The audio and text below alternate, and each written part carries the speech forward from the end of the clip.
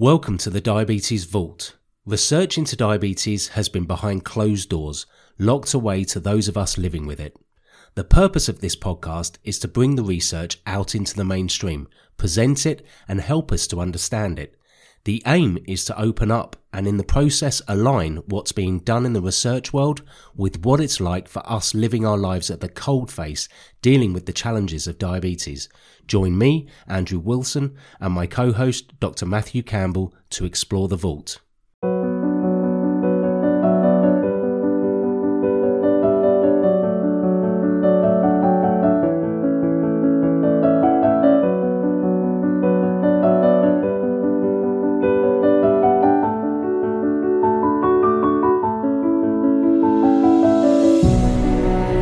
Okay, so welcome to episode 4 of the Diabetes Vault. If you haven't caught any of these episodes before, please do go back to the introductory episode where Matt Campbell and myself sort of introduce ourselves and we talk about our history. The first 3 episodes are about insulin sensitivity specifically, and we're getting some good feedback on those. I want to welcome a friend of mine today.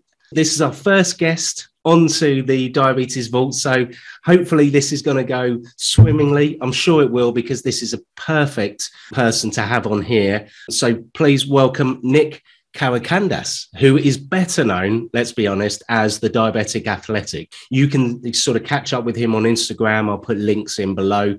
But Nick trains people, has been type 1 for a long time. I'll ask him to introduce himself in a bit more detail in a minute. But the reason he's on this episode in particular is because the next few episodes are about exercise. And Nick's the perfect man to have on. So Nick, would you give us a bit of background about yourself, please? Yeah, absolutely. Well, first of all, Andrew and Matthew, it's awesome to be here. When you asked me to be here tonight, you're a decent bloke. I like you quite a lot, and so I would never have said no. But when I heard what we were going to be chatting about, I was very, very excited. But yes, as you all know, I'm from Diabetic Athletic or diabeticathletic.com. I've been living with type 1 diabetes for 30 years now. I suppose my role and purpose kind of runs deeper than a quick, short elevator pitch. But when summed up, it's to develop fail-proof fitness and nutritional strategies together with tools, tactics, and support systems that guide you, or I guess people living or trying to navigate diabetes every step of the way, while inspiring them to become the best versions of themselves. For some, I'm a shoulder to cry on. For some, I'm a support system. For others, I'm a performance coach that we all wished we had in and outside of high school. And for the rest, I guess I'm just the gap between the black hole of information on the internet and while trying to apply that information into our own lives and our own specific goals, lifestyle challenges, and, desired outcomes. Listen, that was a pretty good elevator pitch, okay? You did. I've given it a few times. It's different every single time, though. Yeah, perfectly done. And now, hopefully the listeners or the viewers that are watching this can now understand exactly why you're on here. This next paper, let's jump into it. So, Matt, would you sort of give us the introduction? Yeah, sure. I'll give you a kind of broad overview, and then I think it'll be really good actually to hear from yourself and Nick, actually, just to hear what you guys actually took away from it. But this paper is, again, one from my group. It was published a few years ago now. So it's kind of been out there for a little while, but probably not readily accessible for a lot of people. It's been tucked away in an academic journal. In this particular paper, what we were looking to do was to try and develop a fairly comprehensive strategy to prevent exercise-induced hypoglycemia. So trying to prevent those really dangerous blood sugar lows. And it builds on quite a bit of work from some previous studies, which my collaborators and colleagues had undertaken, but essentially was kind of tinkering around the edges with insulin dosing strategies and also carbohydrate feeding. So in this particular paper, we used a relatively small, fairly homogeneous sample, so a fairly kind of tightly controlled sample of men with type 1 diabetes. And we exposed them to a few different conditions where we asked them to run on a treadmill at a fairly moderate intensity for about 45 minutes. So it's not a particularly light type of exercise, but we chose that particular type of exercise because we know that it's really good at inducing hypoglycemia. Not only is it really difficult to avoid hypoglycemia during exercise, but also immediately afterwards, and also for a number of hours afterwards. So on the kind of first arm of the study, we fed our guys a carbohydrate-based meal. So again, kind of following broad recommendations, consume some carbohydrate before you do aerobic-based exercise. And we heavily reduced their insulin dose. And the reduction was around about 75%, which, to a lot of people would probably seem like a fairly large amount. And then we asked them to exercise after an hour of having actually consumed that meal. And then 45 minutes after that, we actually continued to monitor their blood sugar responses in that kind of post-exercise period. And then when it got to about 60 minutes or so after exercise, we then asked them to consume another carbohydrate meal. And then again, we manipulated their insulin administration. So they either administered their usual unchanged dose, or they reduced their dose by 25%, or they reduced it by 50%. And what we were able to show in this particular study was that you could completely prevent exercise-induced hypoglycemia both during exercise if you heavily reduced your insulin dose beforehand, and you could also avoid hypoglycemia for the first kind of 3 to 6 hours or so after exercise if you also reduced your mealtime insulin dose by about 50% or so. The main issue that we found was that although this was a fairly protective strategy for preventing hypoglycemia during and immediately after exercise, people tended to go quite high, both immediately before exercise and then also in that kind of post-exercise period. And also it wasn't really fully protective against hypoglycemia much later on after exercise, so over the next kind of 12 to 24 hours. We then went on to publish a few other papers that I'm sure we'll kind of talk very broadly around, which kind of went back to the drawing board and looked to try and manipulate even further insulin dosing and also carbohydrates. But the reason why I picked this particular paper is because we can really explore some of the mechanisms in terms of what's actually going on, in terms of, why do you see those blood sugar dips, both during exercise and then they also seem to come back many, many hours afterwards as well. And this ties really nicely into the last 3 talks or the last 3 podcasts where we were really trying to dig down into the importance of insulin sensitivity. And obviously a lot of people do exercise because it has a huge insulin sensitivity effect. So that's the main kind of crux of the paper. We had a relatively small, tightly controlled sample, and we manipulated insulin dose both before and after exercise and explored which particular strategy was most effective. It's interesting, isn't it? Because I would say that the reason most people with type 1, I would assume, exercise is possibly not because of insulin sensitivity. It's not. I don't think that plays an initial part. I think it's more to do with, quite honestly, I think it's more to do with feeling like you're doing something that is good for you in the longer term, but also in the short term, just for your mindset. Get yourself away from, ideally, get yourself away from thinking about blood sugars. Invariably, it comes into it. But for me, I exercise on a daily basis, and I do that for so many reasons. But the major one is just for mindset, and it's the outlook for the rest of the day. And I exercise quite early, which, Matt, correct me if I'm wrong, but that's what this study was about. It was about exercising quite early in the day as well. Yeah, so this particular study, we got people in the lab almost kind of first thing in the morning. And that's particularly interesting in its own right because insulin sensitivity actually changes throughout the day. And you're right, I think although most people don't necessarily exercise because they're necessarily aware or are interested in influencing their insulin sensitivity, if you ask people with type 1 who do exercise quite regularly, what benefits do they see? Well, they'll say things, well, actually I have a much better control over blood sugars. I can lower my insulin dose. I see less variability. And when you start to kind of add all of those factors together, the root cause of most of that is actually in insulin sensitivity. Yep. So the kind of they're kind of trying to change insulin sensitivity, but not necessarily knowing that that's the thing that they're trying to achieve. It's these kind of other kind of symptoms of diabetes, which are really starting to play in. But yeah, this particular study was run first thing in the morning, and then we also did some follow-on studies whereby we ran exercise sessions later in the afternoon, and obviously the big thing there is the later you do exercise into the day, there's basically a kind of, I guess, a kind of a 12 to 16 hour window, which is, I would say, is the kind of the danger window, the kind of danger window of where you've got the biggest kind of risk of developing hyperglycemia. So if you're doing that quite late on the day, you're likely to go low later in the evening, possibly during sleep. But this particular study was run kind of first thing in the morning. Nick, what's your thoughts?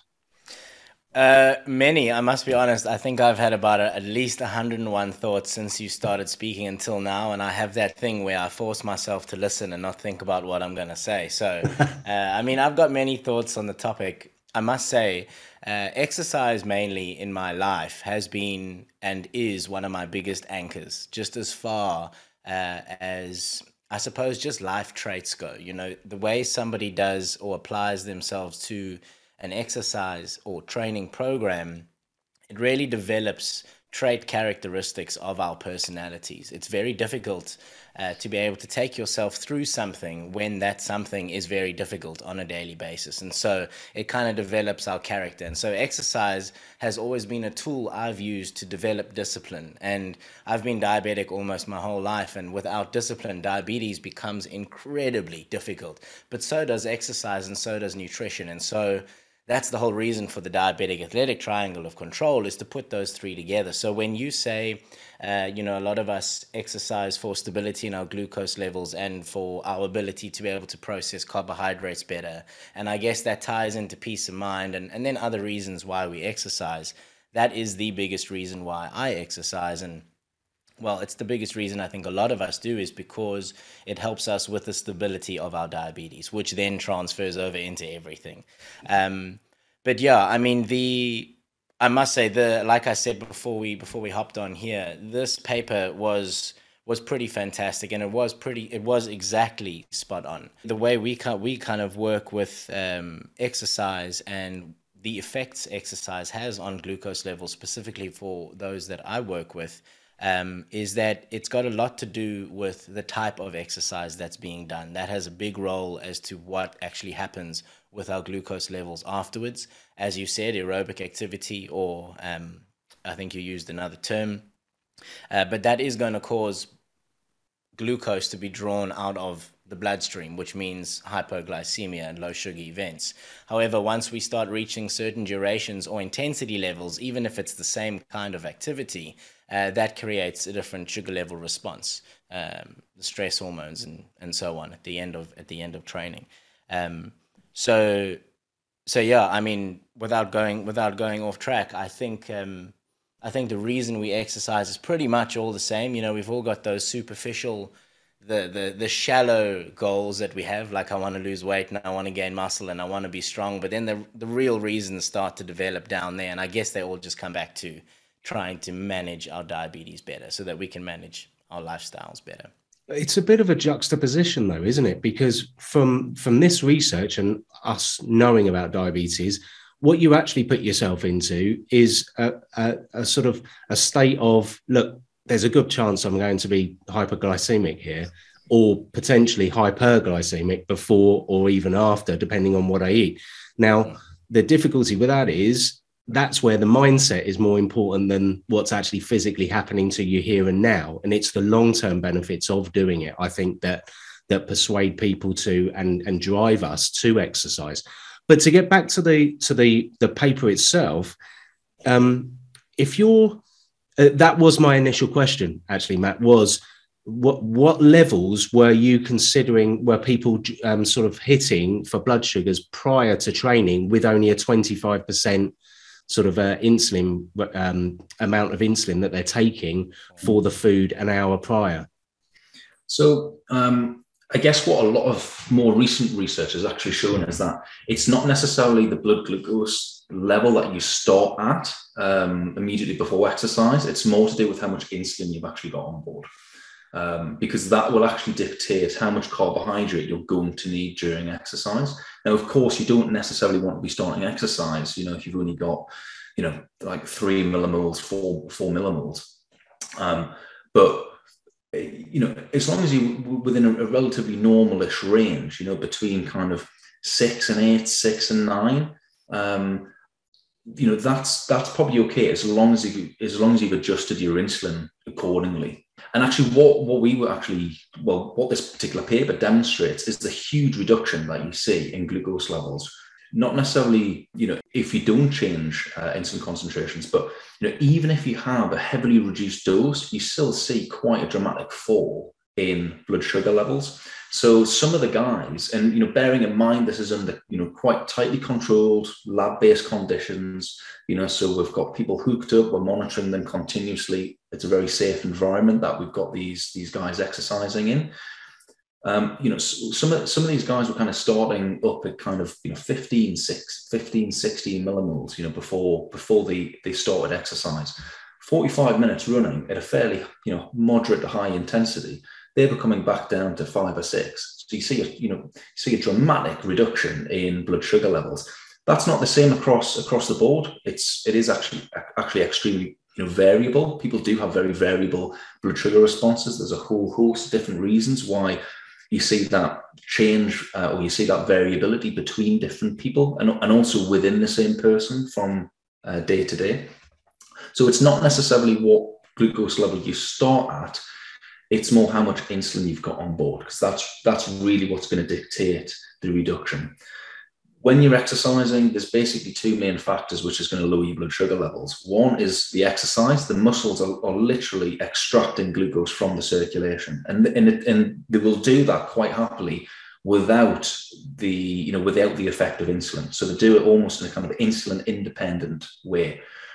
If you then superimpose high insulin concentrations on top of that, so you have a normal insulin dose, that is then going to extract far too much glucose from the circulation. I mean, usually during exercise, the pancreas actually downregulates the amount of insulin that it'll produce. So we've got this kind of normal kind of compensatory mechanism to lower insulin levels.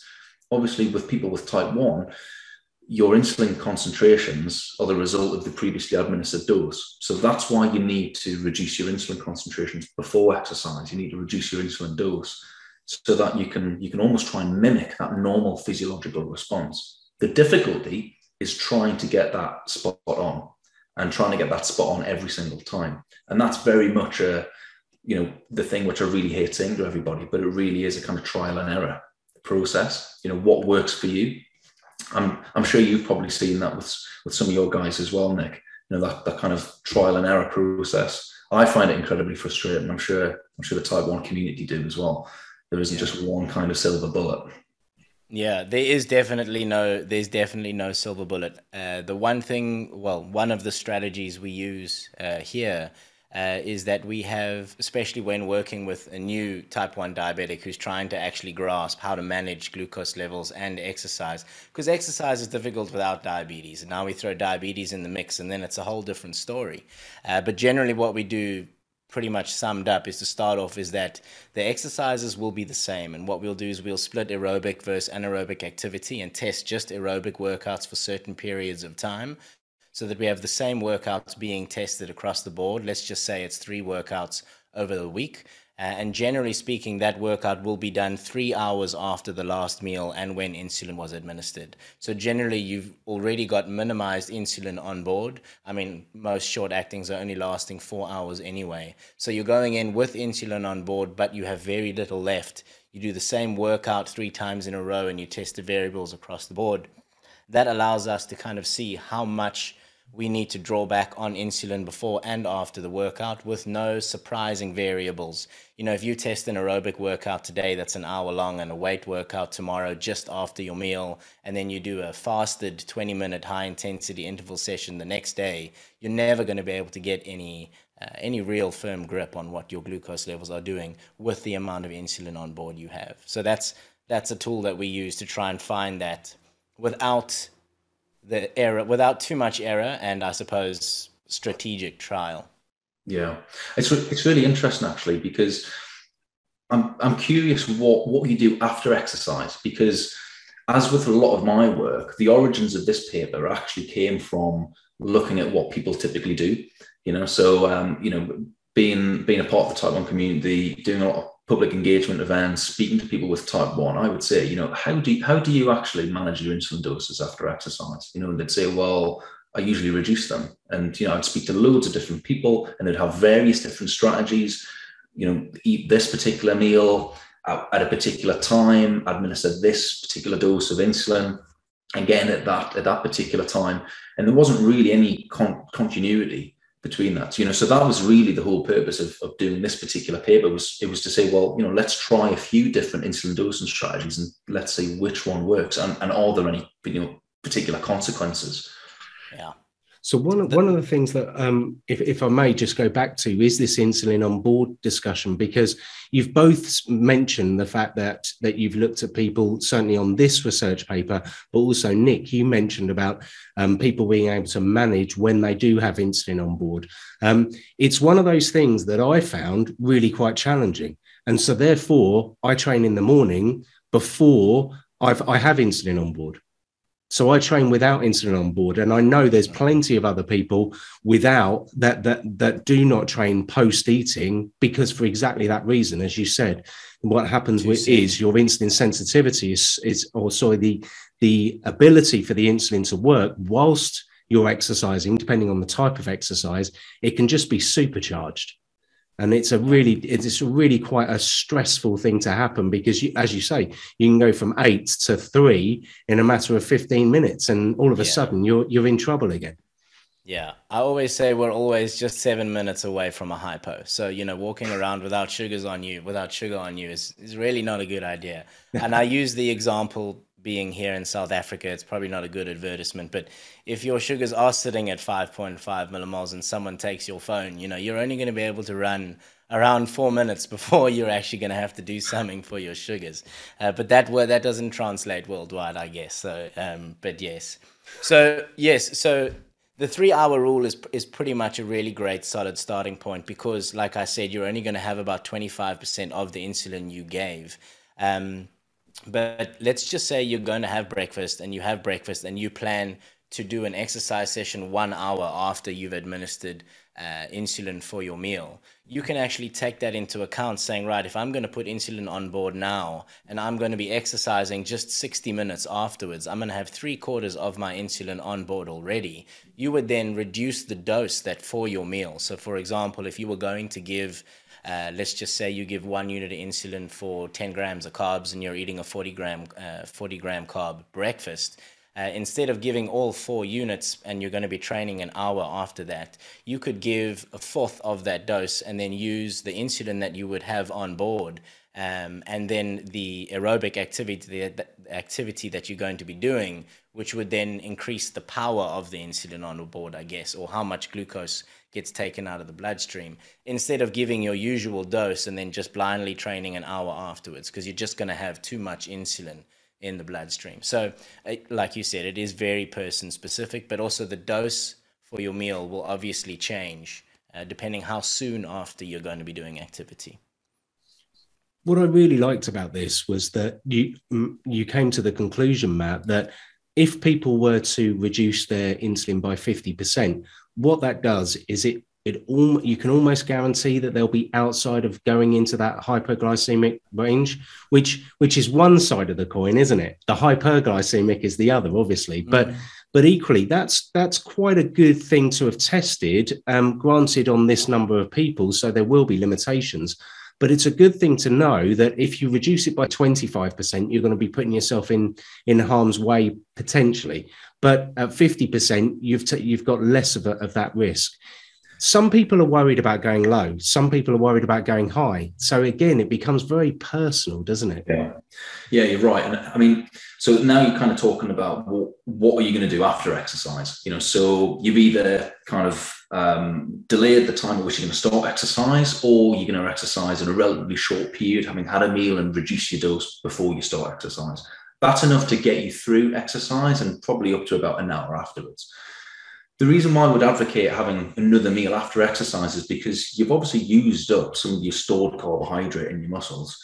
And actually, it's a really high metabolic priority to replenish some of that carbohydrate. So your body will actually, your muscles will, even though you've finished exercising, your muscles will still want to extract glucose from the circulation in order to replenish some of those carbohydrate stores. So to try and supplement that, we advocate having, again, some carbohydrate. You can either have it as one big meal, two smaller meals, or you can spread it out throughout the day. But if you are going to have a carbohydrate meal afterwards, it's really important that you reduce that insulin dose. And again, as you said, in this particular paper, we had different dosing strategies. In this particular paper, we showed that if you half your insulin dose, you're right, you're pretty much, although it's a relatively small sample and it's all in males and they're relatively young and fit and healthy, that these guys were pretty much guaranteed to avoid hypoglycemia. So that's in itself was a really big finding at the time. It was the only study which has really demonstrated an effective strategy for preventing hypoglycemia after exercise.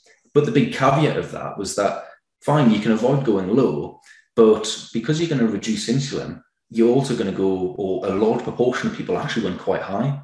So again, they were having fairly high levels of having fairly high blood sugar levels. We did actually measure ketones as well, and ketones were actually quite low.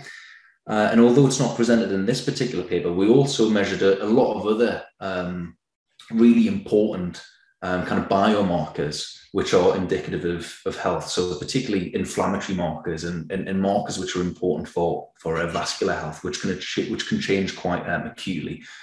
And you're right, a lot of people will be concerned about going high, but actually going high is only particularly detrimental when it has a negative knock-on effect to other kind of metabolic or biochemical parameters. And actually, we didn't detect any changes in those. So even though people went quite high, it was actually only for a relatively short period of time. And even those who did go quite high, after about 6 or 7 hours, actually quite a large proportion of those still went low later on after exercise. So reducing your insulin dose after a relatively short period of time after exercise, yes, it will protect you from hypoglycemia if you get the dosing right. It might send you high, but you have to be vigilant in terms of that risk of going low is still there later on in the day. So, we actually ran a few more studies to then come up with a newer or kind of a more robust strategy, which was slightly more protective. Nick, what's your view on this? And if I can I ask you what your regime is for exercise? And let's just concentrate on this kind of aerobic exercise that we're talking about. Absolutely. Okay. So for example, this morning, I actually had 3 different workouts today. One wasn't planned, 2 were planned. This morning, I had a 5K row, and it was a fasted row. So it was at 5 a.m. So I hadn't had any breakfast. I also hadn't switched my pump off. Normally, I take my pump off I turn the insulin off 45 minutes before an aerobic weight training session. Generally speaking, a lot of us will just turn our pump off right before, but our basal rate is set on an hourly basis. So if you wait right before the workout, you've still had the last dose generally. And well, if we've got auto corrections on and so on, so it helps just to turn it off 45 minutes before. And that being said, my sugars were around 8.3. And I know generally if I'm working an aerobic workout and I'm working at a moderate pace, and I'm talking around a 6 or a 7 out of 10, or 60 to 70% of my heart rate, I generally start with 15 grams of glucose, and then I know it's almost like clockwork, but 12 to 15 minutes in, I'm going to need another 15 grams of carbs, because if I leave that alone, at the 20-minute mark, I start to go low, and then there's an interruption in the workout, which is okay, because we get every day is a one-day game, and we can do it again the next day, or just wait and then get back on.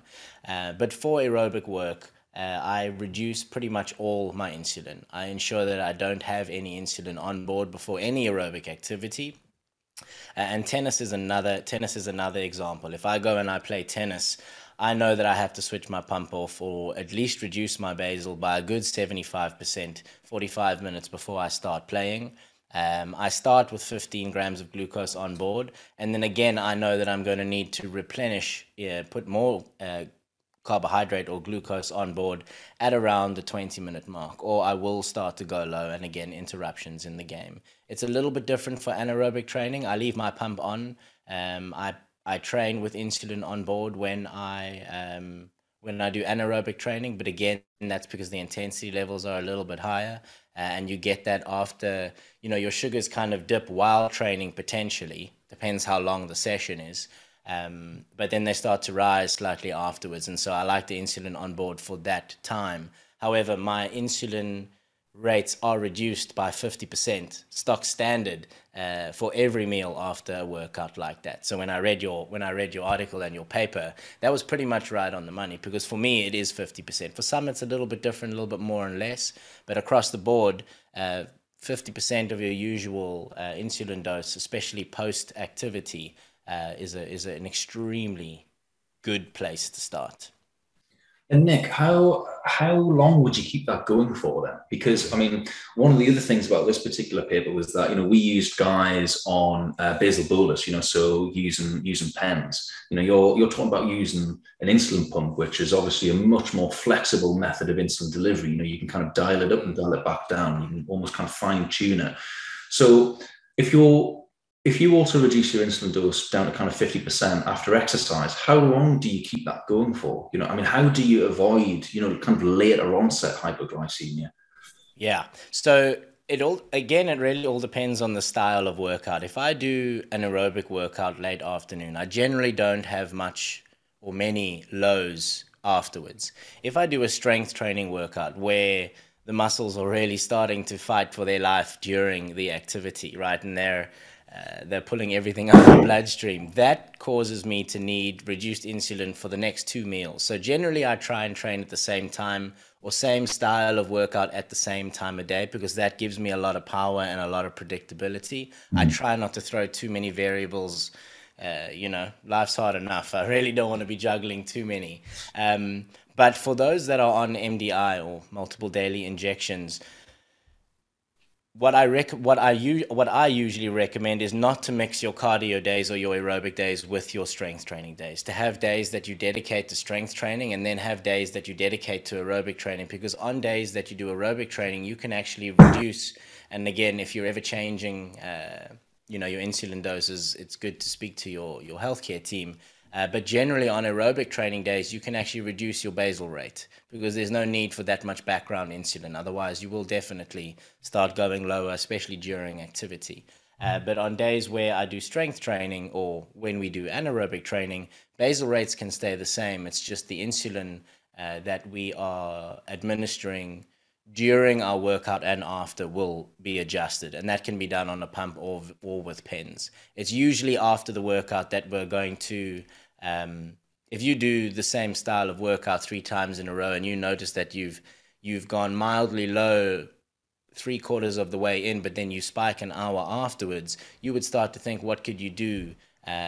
Because you can already anticipate that outcome is the same each time. And so you either reduce your bolus for the meal, or you know that you're going to need some insulin on board, even if it's a minute amount, like 1 unit or whatever it is, as you're starting to end the workout to anticipate for that spike afterwards. But yeah, for multiple daily injections and changing that up, generally splitting your different styles of workouts to different days so that you can dose accordingly, reducing basal or not, that really, really it really helps quite a bit. That's really good. Now, one of the things you mentioned, Matt, was time under the curve. And this is mentioned on social, and it's mentioned for people that have got obviously insulin pumps and CGMs and the other tech equipment that is available to people now.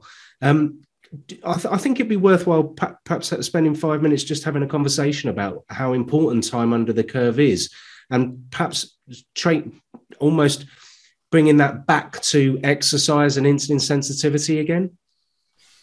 Sorry, Andrew, do you mean area under the curve or time and range? Or area under the curve. I always call it time under the curve. But area under the curve. Okay. Yeah, so I mean, really, area under the curve is just a way of trying to compute. It kind of gives you an aggregate score of, the amount of time spent within a certain range, really. So if you were to kind of add up all of your glucose, if you were to plot your glucose values on a graph, and you've got this kind of waveform, then you just simply calculate the area under that particular curve. And I think what you tend to see in a lot of research papers is that a lower area under the curve tends to be better. But you have to remember, the lower the area under the curve, then the increased risk you have of going low. It's also quite difficult to kind of calculate it yourself. And I think in terms of people, in terms of the metrics that people should probably focus on, I would probably leave that one in the drawer, to be honest. I think you certainly, if you've got a CGM, it's rate of change, which is probably a little bit more intuitive, because that will obviously influence, certainly if you're on a pump, how much you need to dial up or dial down that infusion rate. So yeah, I'm not sure if you had any particular ideas about area under the curve or time under the curve. The only reason I bring it up is because it's mentioned a couple of times in the paper, but also one of the things I've noticed over the years is, especially the more exercise I do, or the intensity of the exercise I do, and also how insulin sensitive I am depending on the foods I'm eating and the amount of exercise I'm doing. Yeah. What you find is your insulin works so much quicker that actually, even if you are at an elevated level, you stay there for such a short period of time when you give yourself insulin or you're exercising, that actually it almost becomes a bit more of a concern about going low than ever being high. Mm. So that's really where I wanted to reference it back to the fact that the more exercise we do, the more insulin sensitive we become. The consistency of the exercise we do, the more insulin sensitive we become. And therefore, the less time you're at those elevated levels. And again, the more you have to start to be concerned about going sort of hypo rather than hyper. Yeah. I mean, it's not necessarily illustrated in this paper, but there's a couple of follow-on papers which we did, to try and make this a little bit more of a robust strategy. And there was really two things which we wanted to try and do. So one was to try and prevent really high glucose levels after exercise, because you've reduced the insulin dose. And the second thing, obviously, was try and prevent that late onset hypoglycemia. The first thing, in terms of high blood sugar levels after a meal, that was actually reasonably easy to do. We just manipulated the type of carbohydrate. So not just looking at the absolute amount, but actually looking at the GI. So you can have kind of fast releasing carbohydrates, or you can have slow releasing carbohydrates, and simply eating the same amount of carbohydrate, but switching the type. So to something which is low GI, that pretty much normalized glucose levels in pretty much all of the study participants. The second thing which we did was that we looked at reducing basal dose as well, and the same principle applies if you're on a pump. You just kind of titrate the basal dose or basal rate down slightly. And why that was particularly important, and it really highlights what you've just said around insulin sensitivity, is because in that follow-on study, we overfed our patients or participants with a huge degree of or a huge amount of carbohydrate. So we give them a huge amount of carbohydrate before exercise. We gave them a huge amount of carbohydrate after exercise. We gave them enough carbohydrate to cover the carbohydrate requirements of the meal. I don't care how much energy they expended. We gave them enough carbohydrate to be able to replenish those carbohydrate stores. We then had to continue overfeeding our guys with carbohydrates, for several hours after exercise. We even give them a bedtime snack with no insulin. And even with a bedtime snack and no insulin, we still had, I think it was about 50% still went low during the night. They woke up with a glucose alert. And it wasn't until we actually dialed down their background insulin level, that we could actually prevent these guys from going low. And I'm sure we can kind of post that paper as well in the with this episode. But that really kind of emphasized, how potent exercise can be in terms of changing insulin sensitivity to the point where I don't really care how much carbohydrate you're going to eat. You can't outrun insulin sensitivity, and that's why having or looking at insulin on board is so important. So yeah, Nick, I'm not sure. What do you guys do in terms of trying to prevent late onset hypos? Have you tried the bedtime snack thing? Have you tried overloading with carbohydrates? Are you dialing down your basal dose? How do you get around that kind of insulin sensitivity? Things? Well, that all depends. It really all depends on the current training regime.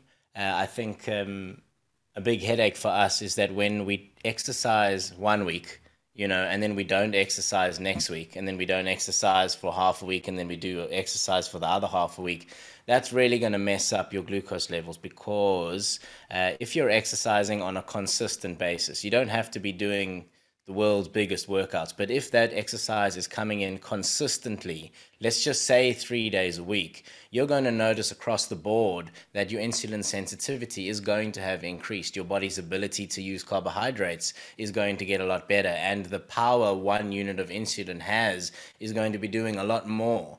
So if we can just stay consistent with even the smallest fitness regime of some sort, across the board, we're able to actually, get used to the insulin or the level of insulin sensitivity that we're dealing with.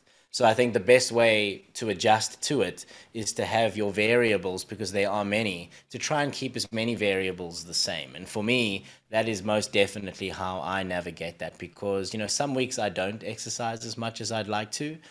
Work just sometimes really gets super busy. And when I say I don't exercise, most of the time that's compared to somebody's exercise. But for me, when I'm actually training, I have to give a lot less insulin across the board, or I just have hypos all day long. Mm-hmm. Then the next week I don't exercise as much.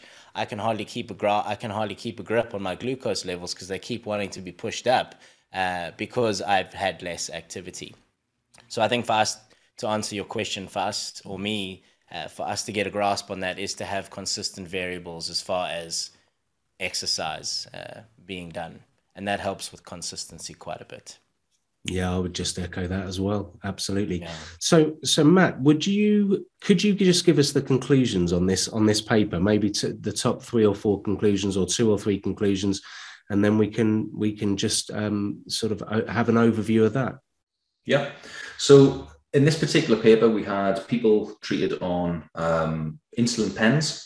It was a relatively small sample size. And again, all males, relatively well controlled, no other kind of complications. So it's not directly applicable to the whole population of people with type 1.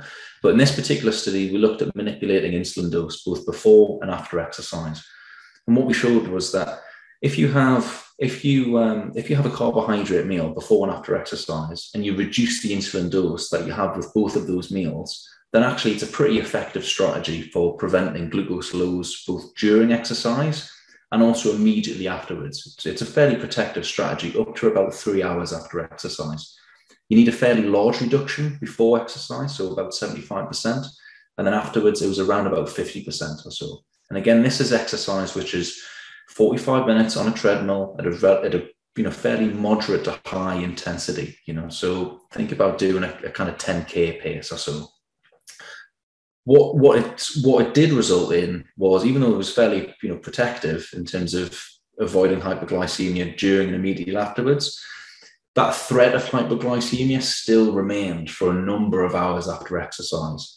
The exercise was performed early on in the morning, so just be conscious that if you're performing exercise later in the day, that kind of late window is likely to occur during the hours of sleep. Okay, so you're probably going to be exposed to kind of nighttime glucose lows.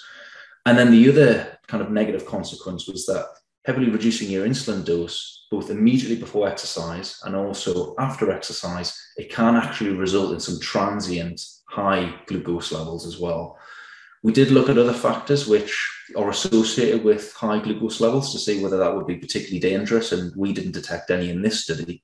But that's not necessarily to say that, you know, other people wouldn't necessarily experience that themselves. So that's the main findings from this particular study. And then I'll just add on a couple of kind of key findings from two further studies where we can kind of provide the link to. In order to try and overcome those glucose highs as a result of reducing your insulin dose, you can look at not changing the type of, not changing the amount of carbohydrate, because that's really important for replenishing those carbohydrate stores, but look at changing the type of carbohydrate. And secondly, think about changing your background insulin dose as well, because as I said earlier, it didn't really matter how much we fed these guys carbohydrate, they just kept going low. It wasn't until we also looked at background insulin that, you know, we were actually able to prevent hypoglycemia. And we were able to do that for, well, we measured it for 24 hours after exercise. So, you know, that's a fairly comprehensive window there. Thank you. Nick, is there anything that you want to go through, anything that you've got to either ask Matt or anything else you'd like to sort of add? Yeah, I'd like to just ask you a question on the basal. When you said it didn't change until you changed their basal rate. Did you make a change by, I suppose, the standard, you know, 10% up or down, or did you do something like a basal test to try and see what the basal rate should change to? Really good question. So we just applied an arbitrary 20% reduction. 20, okay. Yeah, and we had a mixture. So again, it was all on people with pens. It's going to be slightly different if you're a pump user. You know, you're not necessarily going to have to change your kind of basal rate until later after exercise, where you can kind of dial that down. But on pens, we had a mixture of people who either took once or twice daily long-acting insulin. And some people took it on a morning, and some people took it on an evening, and some people took it on both a morning and an evening. In an ideal world, we would have had enough participants in the study to kind of tease all of those different kind of potentially confounding factors out. But we just applied an arbitrary 20% reduction across the whole board. So it didn't matter whether you had, you know, whether you injected your basal insulin on a morning or on an afternoon. In this particular study, the exercise was performed late in the afternoon. It was around about 4 or 5 o'clock. And yet, even the guys who were dialing down their basal insulin during the day, because it's a really long-acting insulin, it didn't really seem to mess up their blood sugars, you know, before, you know, during that kind of day period. So that's one of the other big worries that a lot of people have when, you know, people think, well, I'm going to start messing around with my kind of background dose. You know, it might get me through exercise, but is it going to mess up my blood sugars, you know, outside of exercise? And actually, we didn't really find that. We found that it was completely protective for exercise. And even when you're exercising on an evening, for those on pens who needed to adjust it on the morning, it didn't really change things through the like preceding hours. Yeah, interesting. I suppose those that have the hardest time with this would be the low carb crew. You know, trying to exercise with diabetes and having no carbohydrates on board ever. It's impossible. I mean, it's just hypo, you know, 3 a day. You know, that doesn't end well ever. But yeah, carbohydrates are definitely a saving grace. Yeah, I always say if you want to save money on insulin, start exercising, and if you want to eat more carbohydrates without giving insulin to save money on insulin, start exercising. That's the way to go for sure. Couldn't agree with that. And yes. I would. I've been there on the low carb and going low 3 times in a day due to. Me too. Exercising. So been absolutely there. This was really useful for me because the takeaways for me were the 50% post exercise, and actually just ratifying that figure and saying, you know what, if you don't want to go low and you're really concerned about lows, you can pretty much. You've got a very good chance of not going low if you reduce your basal by 50% post exercise. that for me was a really useful tip because it's a question that gets asked a lot. And the other takeaway from this was just how complicated this is. It's complicated before, during, and after. And from what you can read here, and we all know it is, we've been, both myself and Nick have been living with diabetes for long enough to know the effects of doing this. But are they consistent? Depending on what you do and how you do it, yes, they can be. But invariably, diabetes isn't consistent. So it's not always that way. Now, the other takeaway was that you can get those effects for another for many hours post, and that explains a lot depending on the type of training and the time of day that you train. And that's why I predominantly train in the mornings now, without insulin on board. It's not the only time I train, but that's the vast majority of when I train, to try and avoid some of these things. But look, this was really useful, and thank you, Nick, for attending and joining us as our first ever guest. You've had some great questions, and you've added some huge value as well. What I'll do is I'll put a link to yourself, Diabetic Athletic, and your business, and I think if people are going to listen to this or watch this, I think they should know, or they should understand now just how complicated it is. And that's why they need to speak to people like you and hopefully listen to things like this. Yeah, absolutely. Thank you so much for having me. I was very excited when you asked me to be on here. Like I said to you, I was quite tired before I got on here, but I'm actually feeling so pumped now. I don't actually think I'm going to be able to sleep. I won't be going to train though, that's for sure. But yeah, thank you so much. And Matthew, it was also great meeting you too. Thanks so much for everything that you've done. Likewise, thanks, Nick.